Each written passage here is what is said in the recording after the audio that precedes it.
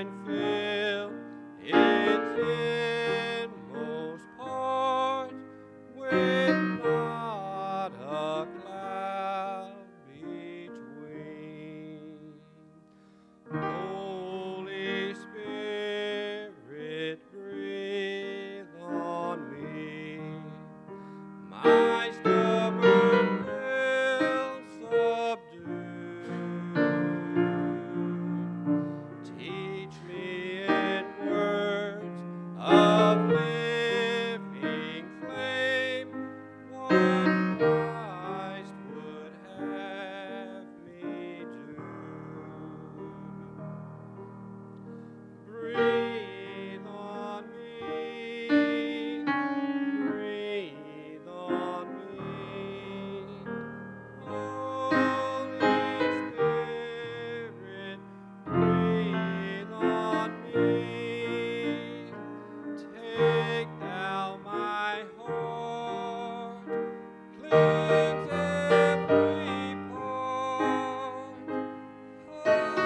Holy Spirit, breathe on me. Holy Spirit, breathe on me.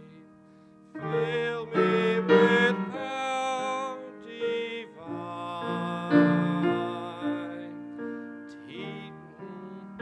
Flame of love and zeal within this heart of mine. Holy Spirit, breathe on me till I am all thine own, until my will is lost in thine, to live for thee alone. Breathe on me, breathe on me. Holy Spirit, breathe on me. Take thou my heart, cleanse every part. Holy Spirit, breathe on me.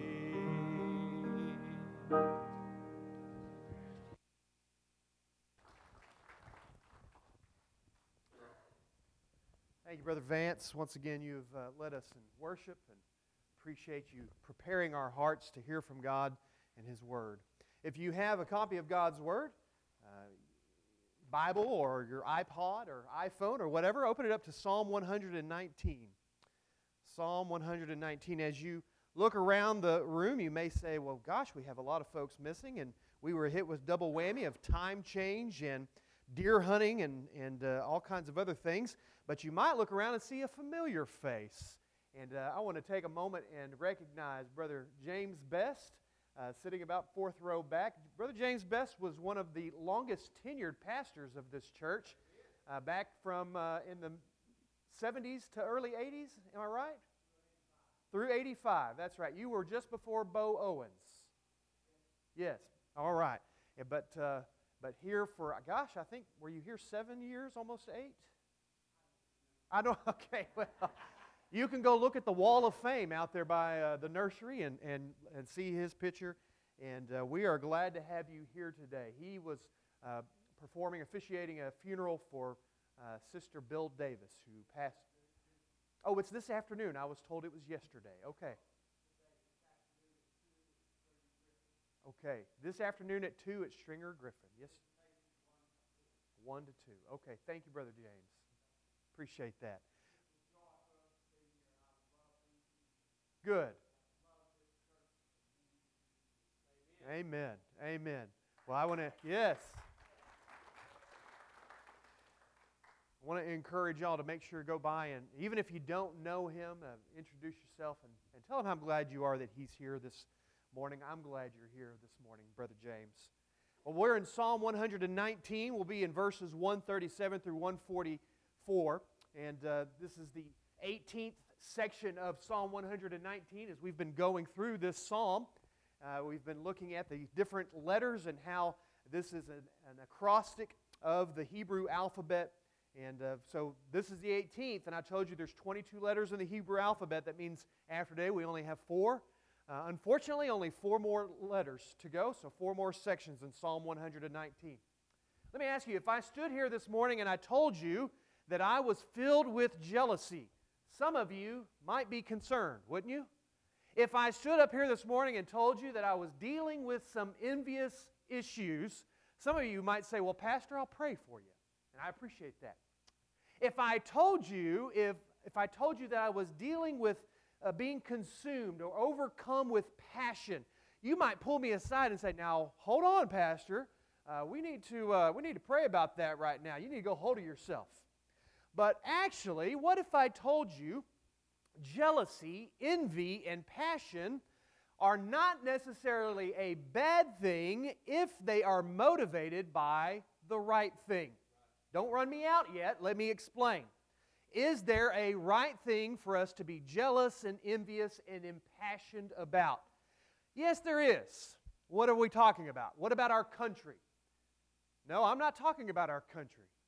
As much as I enjoy living in the U.S. of A., as much as I appreciate our country and our freedoms, our country is not something it is okay to be jealous, envious, or impassioned about. How about our families? Our families are important. Whatever those might be. Grandkids. Yes, got our grandkids this morning, right? Grandkids over here. We have our children, our spouses. But no, I'm not even talking about our families. These things are good. Families in our country, they deserve our efforts. They deserve our prayers. But they do not make it right for us to have jealousy, envy, or passion. But the scripture we're going to look at today does give us that sole answer to this question: when is it right to be jealous, envious, and passionate? That 18th letter of the Hebrew alphabet is the letter Tzadeh. There is nothing like this letter in the English alphabet. The sound of it is kind of a combination of our T letter and our S letter, and it is a very interesting looking letter. I didn't get our PowerPoint done, unfortunately, this week, and I wanted to show you that letter. But needless to say, the basic look of it is like a man who is bowed down, or a woman that is bowed on their knees, hands lifted up. And I've been telling you, each of these Hebrew letters are symbols of Hebrew words in and of themselves. Well, the Hebrew letter Tzadeh is a symbol of the devoted, righteous servant, sometimes also seen as the humble and faithful servant. Either way, the overall idea seen in the Hebrew letter Tzadeh is devotion, humility, righteousness. And this leads me into the point of where I was starting. Is there a opportunity, or is there a time when jealousy, envy, and passion can actually be good, right, and righteous? Well, let's read our scripture and then we'll get to that. Verse 137 of Psalm 119. Righteous are you, O Lord, and upright are your judgments. Your testimonies, which you have commanded, are righteous and very faithful. My zeal has consumed me because my enemies have forgotten your words. Your word is very pure. Therefore your servant loves it. I am small and despised, yet I do not forget your precepts. Your righteousness is an everlasting righteousness, and your law is truth. Trouble and anguish have overtaken me, yet your commandments are my delights. The righteousness of your testimonies is everlasting. Give me understanding, and I shall live. Let's pause a moment for prayer, please. Heavenly Father, we come this morning asking, please speak to us. We ask for your word, Lord, to speak to us because it is holy, it is inspired, it is without error, and it has the power to change us from the inside out. Lord, we ask for your Holy Spirit, who is present in this place, to speak to us, to convict us, to confirm in us those things we know, those things we need to know, and how we need to change from the inside out. Every single one of us, Lord, need to be changed. We do not need to leave this place the way we walked in. There is something about us that you need to speak to us. And we come before you and ask this because, Lord, my words are powerless. My thoughts are powerless. So, Lord, we call upon you, your Holy Spirit, your word, to speak loud and clear to us this morning. Get me out of the way, Lord, and speak in spite of me. Lord, in your name we pray, Jesus. Amen. So, when is it okay to be filled with jealousy, envy, and passion? When that something is God and His holy word, we are okay to be filled with jealousy, envy, and passion. In the case of God's word, our devotion to the Lord should manifest itself in a way of jealousy, envy, and passion. The psalmist states in verse 139, "My zeal has consumed me." That word consume literally reads like this, or that verse literally reads, "Consume me with my zeal for you." This word zeal literally refers to jealousy and envy. That's what the Hebrew word for zeal comes from, is the idea of being jealous, of being envious, but not for another person, not for ourselves. He is jealous, he is envious, he is filled with zealousness for the Lord and for His glories. Because others have trampled all over the Lord's commands. It's okay for us to say, I have much zeal and I am consumed by it, I am impassioned by it for you, Lord. When it is directed at the Lord and directed at His Word, and what this means is that the psalmist's zeal is primarily and only motivated by the Lord not receiving the glory that He wants and He deserves. That's when it's okay for us to be filled with jealousy. I'm not filled with jealousy for myself or over you. I am filled with jealousy for the Lord to have the glory He so rightly deserves. I'm not filled with envy because you got a brand new pickup truck. I am filled with envy for the Lord because He deserves all the glory in this world. I don't want you to get the glory. I want Him to get the glory. And I am consumed, or I am impassioned with that zeal. But more than other people sinning against God and His Word, what would cause the psalmist to feel this way? And the constant theme of this scripture is the righteousness and the rightness of God's Word. The righteousness and the rightness of God's Word. Verse 140 perhaps establishes the psalmist's deep-seated reason for having been consumed or impassioned with zeal for the Lord. Verse 140 in my version reads like this: "Your word is very pure." I mean, it's not just pure, it is overwhelmingly pure. And that word pure has to do with refinement. You know, when you buy gold, I don't know if you buy gold, but when you do, if you do, you pay more if it is fine or purified or pure. The more pure gold is, the more you will pay for it. In comparison to the Lord, gold is dirty and disgusting. The Lord is very pure. His Word is very pure, more pure than refined metal. What the psalmist is stating in these first 4 verses is a deep appreciation and adoration for God and His Word. And again, we cannot fully adore God and not adore His Word. We cannot adore His Word and not adore God. They go hand in hand. We can't have appreciation for the Lord and not His Word. They go hand in hand. There is a purity in the Word, and that Word really is a reference to the refinement of God's Word. Not that man has refined it, but because it comes from the Lord, it is automatically refined. It is automatically pure. And it is both right and righteous. Right in verse 137. In my version, it says upright. And what that word translates, this upright or being right, is means that it's straight. It's not crooked. It's not going back and forth. It's not flip-flopping. It is straight and accurate, and it is correct, and it is right. The word there is used in regards also for a proposal for peace, often between two warring nations. This is the psalmist's adoration for the Word of God, and because of this, he is first led to exclaim, "Righteous are you, O Lord." In other words, because of the rightness, because of the correctness, because of the straightness of your Word, God, you are righteous. And that word righteous doesn't mean that God is sometimes righteous. It doesn't mean that He is sometimes doing the right thing. It is an exclamation of the attribute of righteousness which goes beyond a single act. To say that the Lord is righteous means that He is always perfect. He is always without error. He is always good. Every action, every characteristic, everything that pertains to God is right and pure and correct and righteous. And therefore His commands are right and righteous.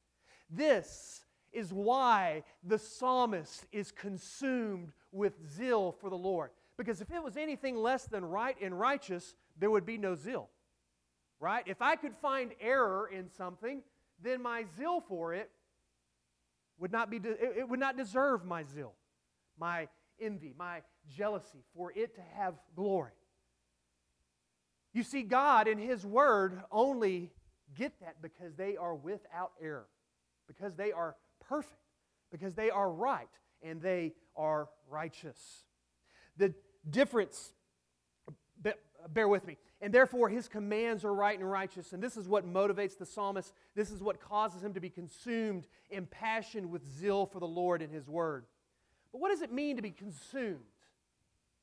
What does it mean to be consumed with zeal for the Lord? What does it mean to have a passion, to have jealousy and envy for God's Word? Well, this goes right along with how last week's section of Psalm 119 ended. Look at that verse with me, if you will. Verse 136. We covered this last week, but let's just review it real quick. It says in 136, verse 136, "Rivers of water run down from my eyes because men do not keep your law." We talked about how what was going on was God's law was broken. And my statement to you was that what was really breaking the heart of the psalmist here in verse 136 was that because men chose sin over God and His righteous Word, the glory of God was defamed. The glory of God was tarnished. I said that because we were created in the image of God. And so every time we choose sin versus the righteousness of God, we tarnish that image we were created in. And that psalmist sees mankind choosing sin, doesn't rejoice in the sin, but laments over the sin, laments over the choice. I'll choose unrighteousness instead of the righteousness of God. And so, to be consumed with zeal for the Lord would mean that our heart laments over the unrighteous choices of mankind. A physical manifestation might lead us to be in deep prayer for man. Remember, Psalm 119, in its entirety, all 22 sections of it, are a prayer from the psalmist to God. Would there be any other action we might be led to do in regards to our deep zeal, our envy and jealousy for God to receive glory instead of ourselves? Well, my mind races to the story of King Josiah. I love the story of King Josiah. We don't have time to talk about all of the details of King Josiah, but to just sum it up, there's this moment in the story of King Josiah where the priest over the tabernacle, the temple, comes to King Josiah and he makes this statement to him. King Josiah, we have found a book. And what that book was the Word of God. Can you imagine, just pause a moment, you have gotten so far away from God you didn't even know that there was a Bible? Gotten so far away in their relationship with God they didn't even know that God had given them a written revelation of His Word? That's how far away the Israelites had gotten from God. And this priest comes to King Josiah and says, King, we found a book. And what happens, long story short, King Josiah gets this book, he begins to study this book, he begins to read this book, and then he is deeply convicted from reading the Word of God, and he is consumed with such zeal for the Lord that the first thing he does is he personally repents. He is personally led to turn his back on the sinful things he has done, which tarnishes the image of God that he was created in, and turns his life back to God. But then, because he is the king of Israel, he leads in this massive revival all through Israel. Now, I don't know about any of you. Are any of you the king of Israel? Are any of you even the king of Texas? Okay, so we have no kings, no presidents, nothing like that. But many of you are fathers or mothers or grandparents. In other words, you don't have an entire nation to lead in revival, but you do have a circle of influence. And so my point is this: our being consumed with zeal for the glory of the Lord looks like this. We are first convicted in our heart of that thing which is in us that tarnishes the image of the Lord, and so we repent. We turn our back on that sinful thing, and we turn our lives back to the Lord. And then we lead in a personal revival of those we have a circle of influence over. For me and my house, that's my house.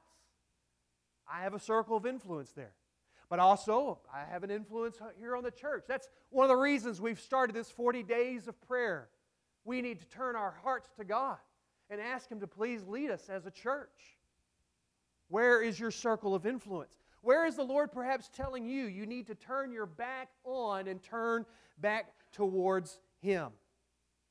You see, we can only take care of what God has given us to take care of. And this is what I hear the psalmist saying in the final 4 verses of this section. And it can be summed up with 2 words, because we might be led to ask this question: why do we not have the same passion or zeal for the Lord that the psalmist prays about? We speculate that the historical writer of Psalm 119 is David, the king of Israel. And though he is king and has sway over an entire nation, I believe many of us can relate to David. We can't relate to the fact that he's a king, but I think we can relate to his life. Because when you look at the life of David, isn't he so up and down? I mean, even as you read through the Psalms that we know he has definitely written, one moment he's like, the love of God is everlasting, and the next moment he's like, when are you going to do something, God? I don't know about you, I can appreciate those up and down kind of emotions. But we can also appreciate his up and down kind of life, because while, yes, he is known for being the champion that defeated the giant Goliath, right? This great moment of victory, of working in faith through God, he is also known for that horrible act of faithlessness with Bathsheba. That's why I say I think we can all relate to him, because we've all probably experienced that wonderful moment of victory of God working through us in faith, but we have also probably all experienced numerous occasions of our faithlessness to God and that working in us as well.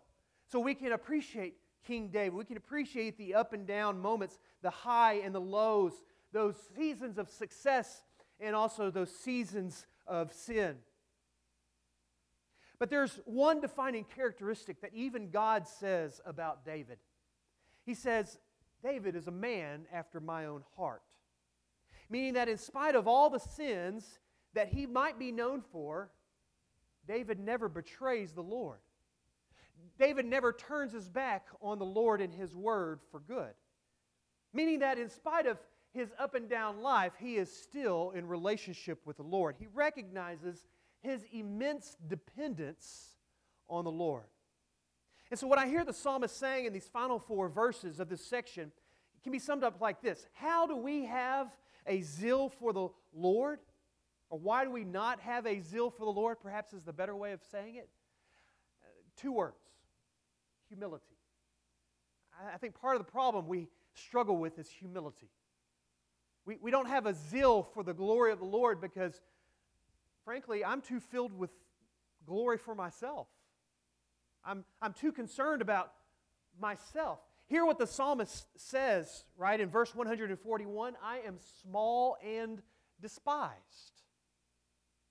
Making honest reflection upon himself in comparison to God. This past week, as we began that 40 days of prayer, many of you commented about day 3. And what a great statement it ended on. You all remember that statement? Humility says, I only care what God thinks of me. Humility says, I only care what God thinks of me. That's a great statement. It's a good reminder. And it will lead us to have great zeal for the righteousness of God, because when we only care about what God thinks of us, we go to every extent possible to please Him. Listen, for years, as I studied in college, we talked about this personality trait some people have called being a people pleaser. I don't want to be a people pleaser. I want to be a God pleaser. I don't know about you. I want to be a God pleaser. I want to do everything I possibly can to please Him, recognizing, really, I never truly can on my own. It requires Him. But that's a state of humility. The psalmist states, I am small and despised. Literally, he is confessing his unimportance. Have you ever really taken a long look at the universe that surrounds us? The size of the stars and the planets and the moons that all are circling around this planet, and then you go out millions of light years and there are suns, are not suns, but stars that are just ginormous. They're bigger than anything you could ever imagine. And you think about in all of that universe, then there's little bitty me. I, in comparison to all of creation, am insignificant.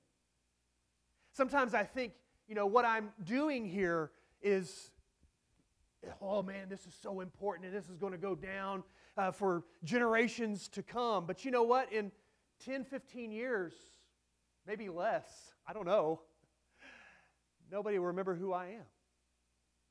Somebody else will come along and be the pastor of this church, and there'll be a group of people here and say, Brian, who? And that's not, I'm not necessarily putting myself down, but it's a statement of understanding how insignificant I am in the grand scheme of things. I am small and despised, David says.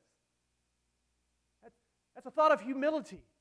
In the grand scheme of God's great plan for this planet, His great plan of redeeming us, I'm just a small part. Humility says, I don't care about what others think of me. I care what God thinks of me. Humility also doesn't think lowly of ourselves, but humility thinks less of ourselves.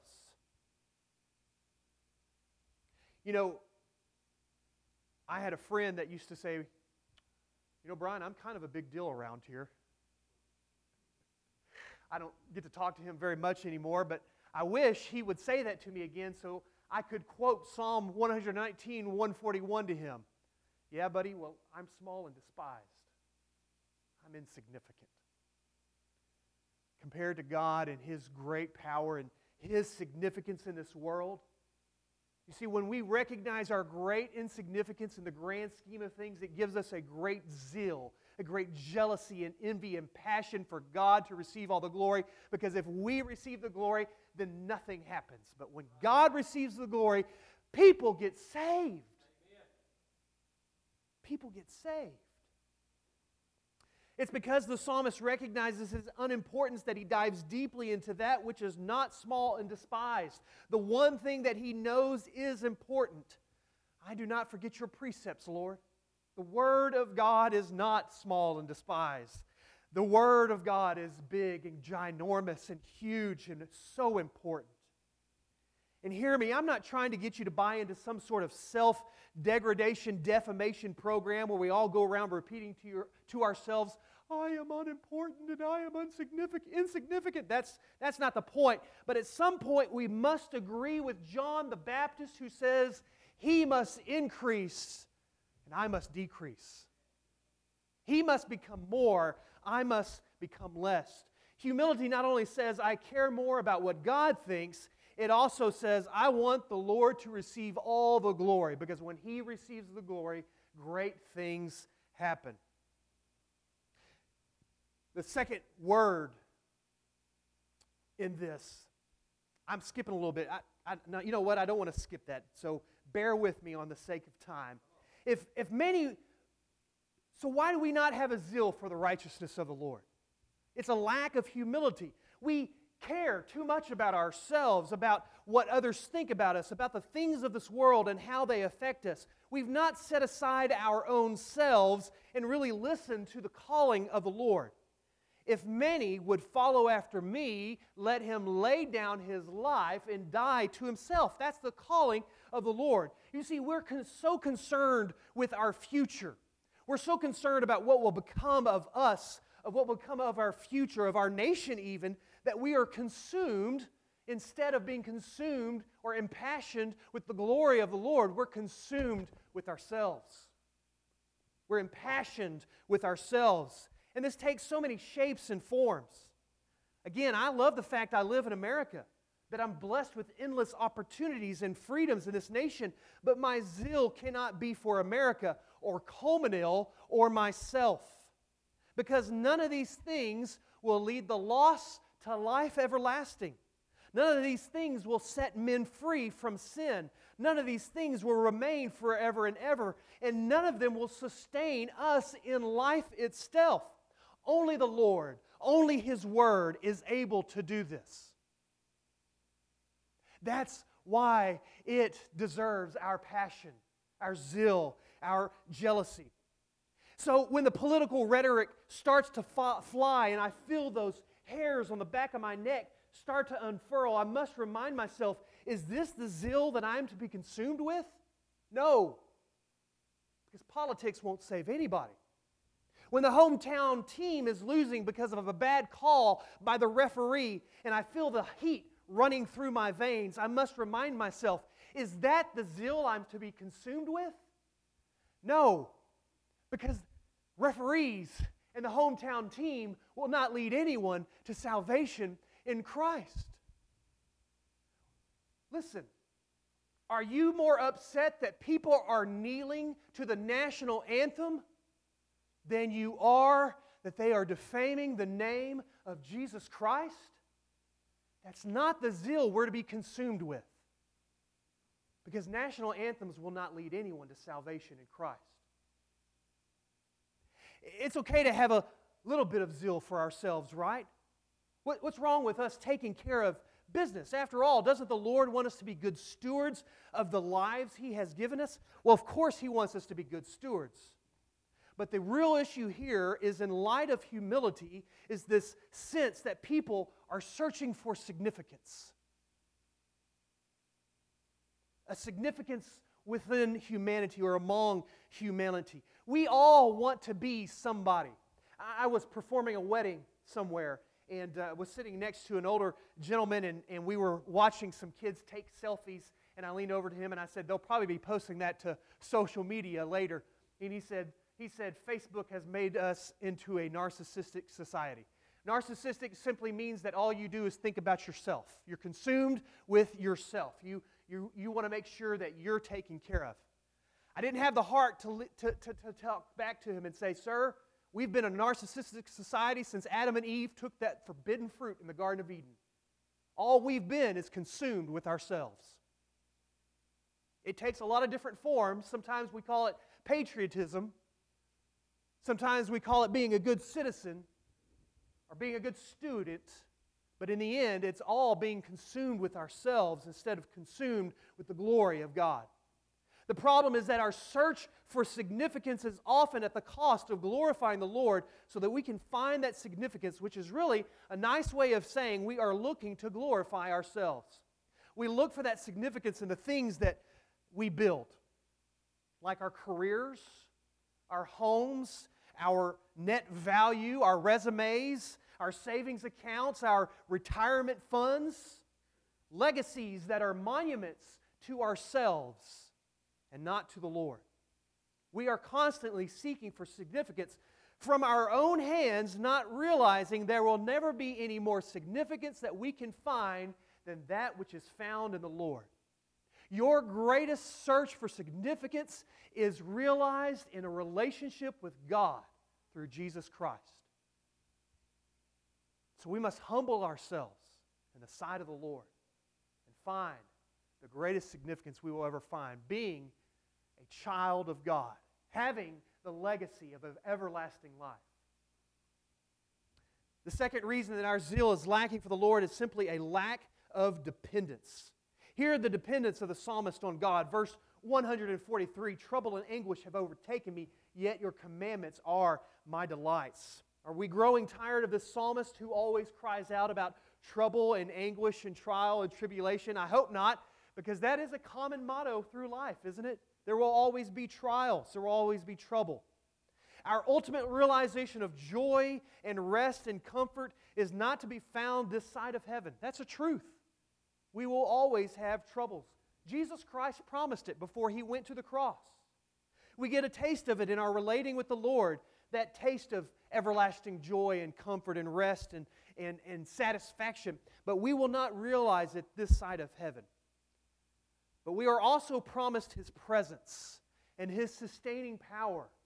And that's where this requirement for complete and total dependence on God comes in. Trouble and anguish have overtaken him, yet he is able to delight in the word of the Lord. Why? Because he has found his dependence on God.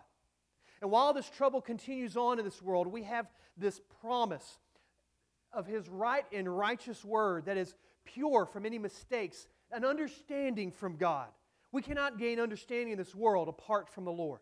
We cannot gain understanding of how to apply His Word to the troubles in our life or the trials we go through apart from the Lord. But we live in an age of self-determination. I can do it on my own. The human will is a powerful thing. These are the thoughts of the age that we live in.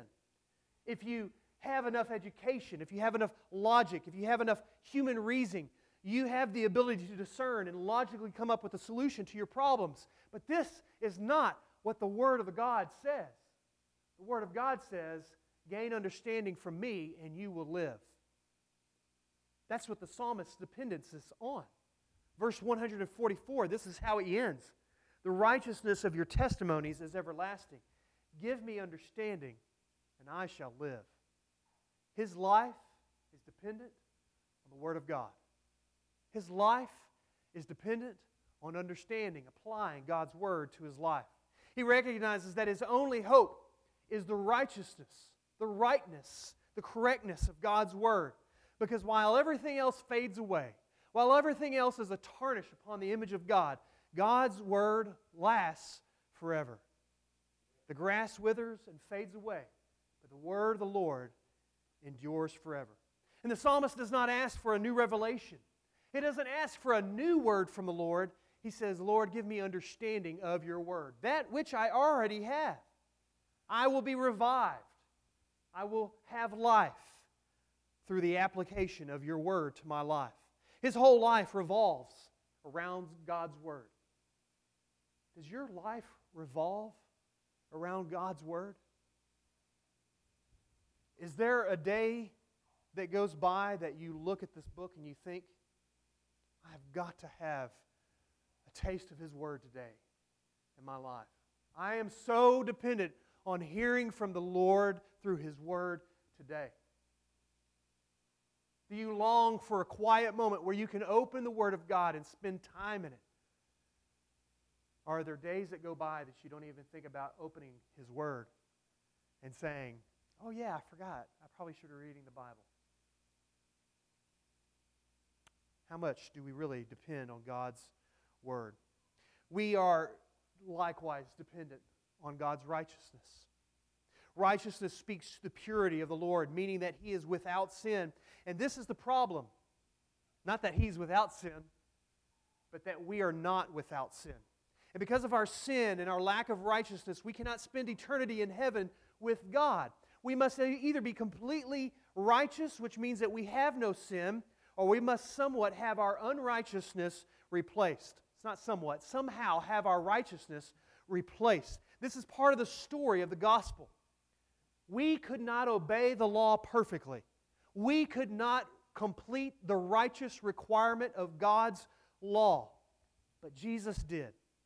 And because He did, He was sent to the cross. He died, taking with Him to the grave the punishment of unrighteousness. And when we put our faith in Jesus, God literally places the righteousness of Jesus Christ into our lives. He replaces our unrighteousness with the righteousness of Jesus Christ. Some of you know Romans 3:23. For all have sinned and come short of the glory of God. But do you know Romans 3:22? This righteousness, that is, the righteousness of Jesus Christ, is given through faith in Jesus Christ to all who believe. So when you start reading verse 1 and 44, the righteousness of your testimonies is everlasting. Give me understanding and I shall live. We start seeing the righteousness of Christ as what is everlasting. And I need that everlasting righteousness placed on my life. How do I get it? By putting faith in Jesus Christ and Him alone. Do you see the great dependence we must have upon God for this very life? This morning we're going to be celebrating the Lord's Supper. A beautiful, symbolic meal of what Christ did for us when He gave His body over to the crucifixion, His blood shed for our sins. But it is also a reminder of the righteousness of Christ that we take upon ourselves. You see, when we take that bread or that little cracker and the juice and we put it into ourselves, we are symbolically saying, I take all of Jesus onto me in faith, understanding I am saved by Him and Him alone. And when we do that, we understand that the righteousness of Christ came into our lives through faith if we have believed in Jesus as Lord and Savior. The Lord's Supper is a reminder of this act. But if you have never been saved, there's no reminder there. It's simply an act. It's simply eating some cracker and some juice. You've not been given this righteousness from God through Christ. And the Lord's Supper is nothing but a useless meal to you. But you can change that this morning. We're going to have a time of invitation, a time of response. Our musicians are going to play some music. I'll pray and I'll be down forward. And if you have never prayed and asked Jesus to be your Lord and Savior, we want to give you that opportunity before we share this Lord's Supper. Because you do not need to take the Lord's Supper if you're not a born-again believer. It's just a useless meal. And more than that, the Word of God says it is an insult to the Lord for you to take it in vanity. Don't take the Lord's Supper if you have not taken the Lord Himself and His righteousness upon you in an act of devotion and dependence of salvation. Let's close with a word of prayer, and then we'll have this time of response, this time of invitation. God, I pray that You were able to speak in light of me, in spite of me. Father, I pray that Your word was heard. And Lord, if there are any lost here this morning, any who understand their great need to throw their life on You and say, I need this righteousness to replace my unrighteousness, then Lord, I pray that they would let go of anything hindering them and come running to You. If you have questions, we're down here. I'm down here. If you want to talk to a lady, my wife is down here. If you want to just come pray, we have these wonderful kneeling benches. They're awfully dry. They need to be wet by the tears of those repenting or those who are lamenting over the sin of the world. Lord, we pray that You would move in this place and that none of us would be distracted from Your Holy Spirit by the things in this room or by the things in our life. It is in Your name I pray, Lord Jesus. Amen.